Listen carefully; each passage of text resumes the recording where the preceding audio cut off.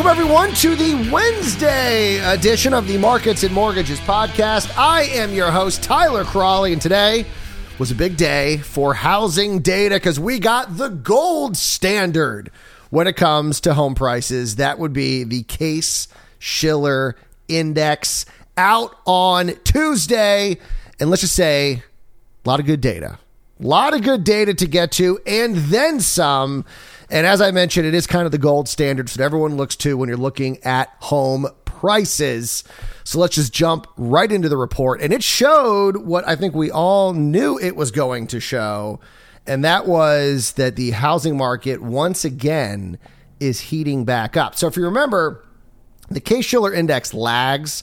It's about 3 months behind. So it's February. We're just getting December data. And it's showing that things started to uptick in December, which we were talking about here on the program. You know, there was data out there from, say, Altos Research, does a great job, week-to-week data, showing that all of a sudden inventory levels were dropping. And now everyone assumed that, okay, well, it's December, so housing inventory is always low. There's not a lot of volume in December. Everyone's, kind of getting over Thanksgiving. They're preparing for Christmas. They're, planning trips, going to visit family. They're getting ready for the new year, and no one's really buying homes. So, okay, inventory levels are low. We'll expect that. But then we know in January, they remained low. We didn't see an increase.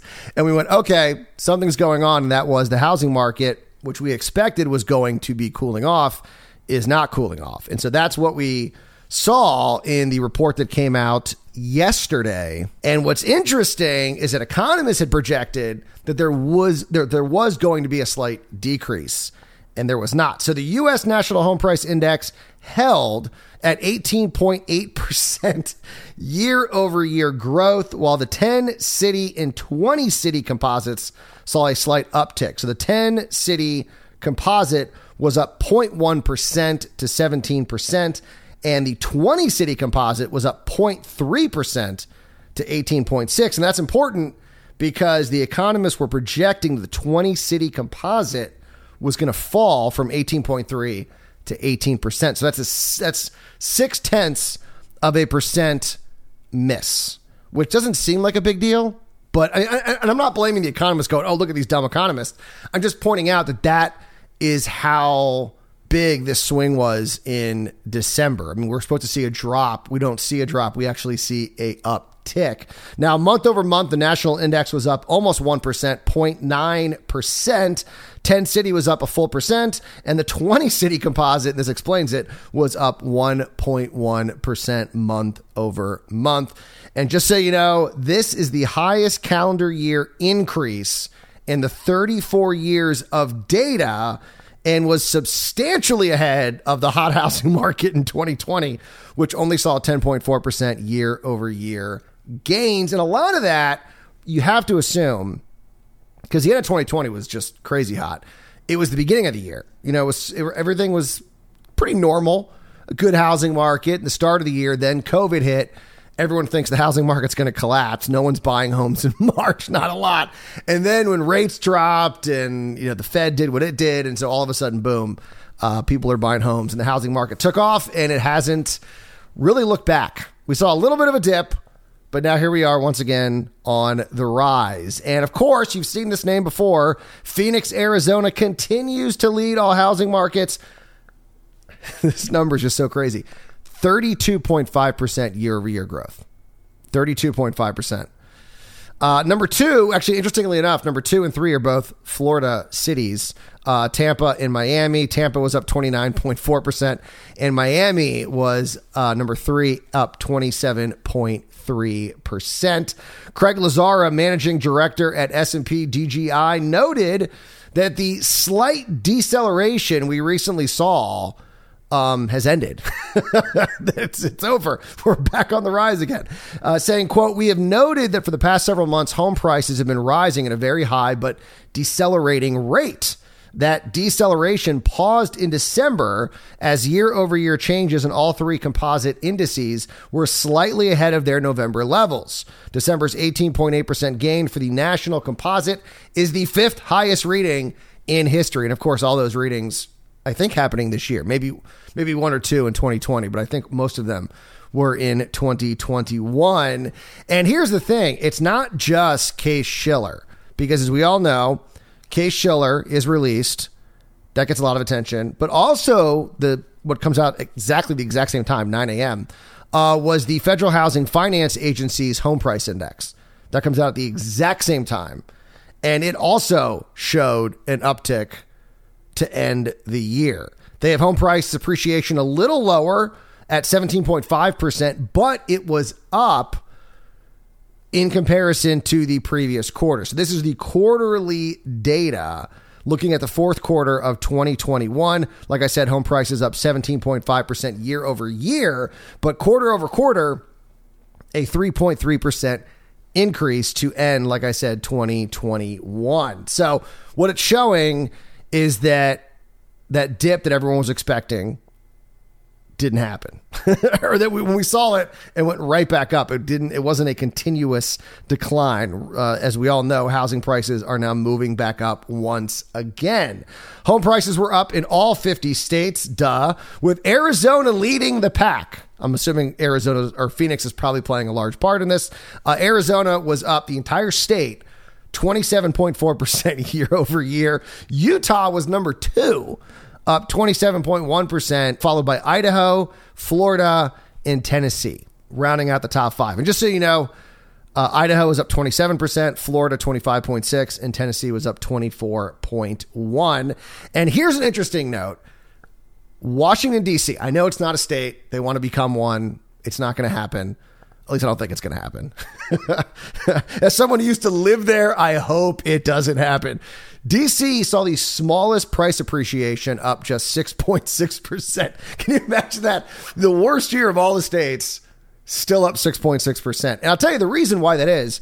If you go back and look at the data from 2008, when housing markets across the country were seeing, in some cases, maybe double-digit dips, DC did not see a big drop with regards to home prices because of how much government money flows into that area. I think it's like $10 flow in for every $1 that goes out. It's nuts. And when the economy hit the skids, what happened? Government started spending. And a lot of that money stayed in the DC area, as it always does. And so they never saw a huge drop in prices. So that's why you're not seeing, because homes cannot go up really anymore in DC. I mean, if you were to chart this, I can only imagine they're probably over a timeline from 2008 are pretty close to where everything else is, if not above that. And so that's why you're just seeing slower appreciation there, because they never saw a big dip like other markets did. In case you're wondering about regions, the mountain region led all regions with 23.1% year over year appreciation, followed by the South Atlantic was number 2, up 20%, and the Pacific was number 3, up 19.4%. So we kind of knew it was going to happen, and that was home prices are back up. The question is, this is the big question, what are these rate hikes? Not from the Fed. I'm talking about what's happening in the mortgage industry already when you're looking at mortgage rates at 4%. The last report we got, I think the mortgage bankers had them above 4%. Freddie Mac was right around 4%.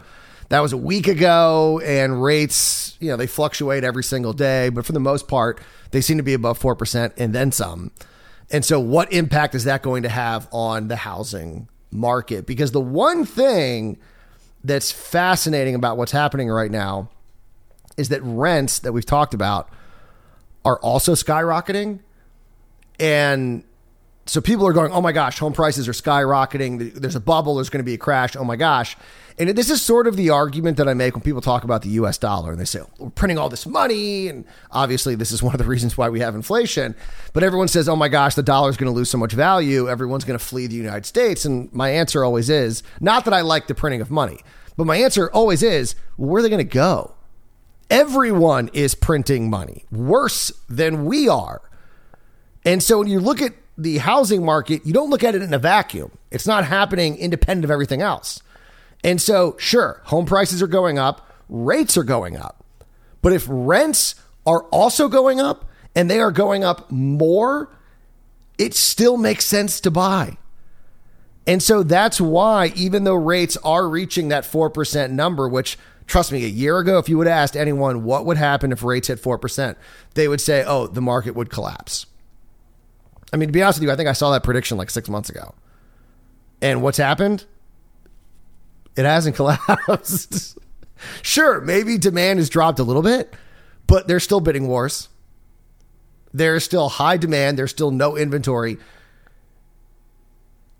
And the number one reason, because the alternative is scaring a lot of people of what's happening in the rental markets. Now, that's why something at some point is going to have to give. It's going to have to, because you're reaching the point where rents are unaffordable and homes are unaffordable. And so who's going to be the first to kind of slow down? And more than likely, my somewhat educated, but I'm not an economist, my prediction would be home prices. You're going to start seeing home prices start to slow more so than rents, because home prices have been skyrocketing for almost, 2 years? Rents took a big dip in 2020, didn't really turn around until 2021. So because housing, purchases were ahead, it makes more sense that rents still have some room to grow versus, say, home prices. But with everything that's happening with the Fed and everything else, it's very difficult to predict, as we have noticed many a times here on the pod. Before we go, I did want to touch on consumer confidence, because this plays into everything, right? I mean, housing is a part of consumer confidence, and we always get consumer confidence on the same day as Case-Shiller and the home price index. And consumer confidence fell in February, but here's the good news, not as much as expected. This according to the Conference Board's Consumer Conference Index. There we go. The Consumer Confidence Index fell 0.6 to 110.5 in February, which economists had projected it would drop all the way to 110. So they did beat expectations. They beat the street, but it wasn't by a massive amount. It's not like with home prices where instead of falling, they actually increased. In this case, they still fell. They just didn't fall as much. But it's also important to remember that the Consumer Confidence Index is still up almost 20 points from where we were a year ago when they had an index of 91.3. So people forget how much better this economy was than where we were 1 year ago. And sure, I think vaccines were just kind of getting out there. But for the most part, things were shut down. Lynn Franco, Senior Director of Economic Indicators at the Conference Board, noted that consumer confidence remains elevated despite rising inflation concerns, saying, quote, concerns about inflation rose again in February after posting back-to-back declines. Now, despite this reversal, consumers remain relatively confident about short-term growth prospects, while they do not expect the economy to pick up steam in the near future, they also do not foresee conditions worsening. Nevertheless, confidence in consumer spending will continue to face headwinds from rising prices in the coming months. And that, of course, comes from the present situation index and the expectation index. Obviously, the present situation, looking at what's happening now, that's strong. That is at 145.1. It actually increased to 145.1, but the expectation index declined again, now at 87.5. So a pretty big spread there between what people are thinking about the economy now versus what they think is going to be happening with the economy. So that's important to note, because let's face it, as home prices rise, mortgage payments rise, or rents rise, which are all happening at the same time, if more and more of people's money is going to home cost, shelter, that's less money they have to spend. And so that could impact consumer confidence. And so consumer confidence, that index could be a good indicator if home prices are having an impact on the way consumers are acting in the economy. So if we're starting to see consumer confidence drop, it could be because of what is happening with the housing market. So it's always important to keep an eye on not only what's happening in housing, but what's happening with the overall economy, because they're all interconnected. The beauty of capitalism, beauty of our economy and the way it works. All right, we got to go. You guys enjoy the rest of your Wednesday. Of course, coming out today in a little bit at 7 a.m., we'll get mortgage demand and mortgage rate data. I have a feeling that rates are going to be staying over 4%. I just got a feeling, but we'll talk about it on tomorrow's podcast. So you guys enjoy your Wednesday. We'll talk to you on Thursday morning for another edition of Markets and Mortgages. And as always, do not wait to buy real estate. You buy real estate and wait.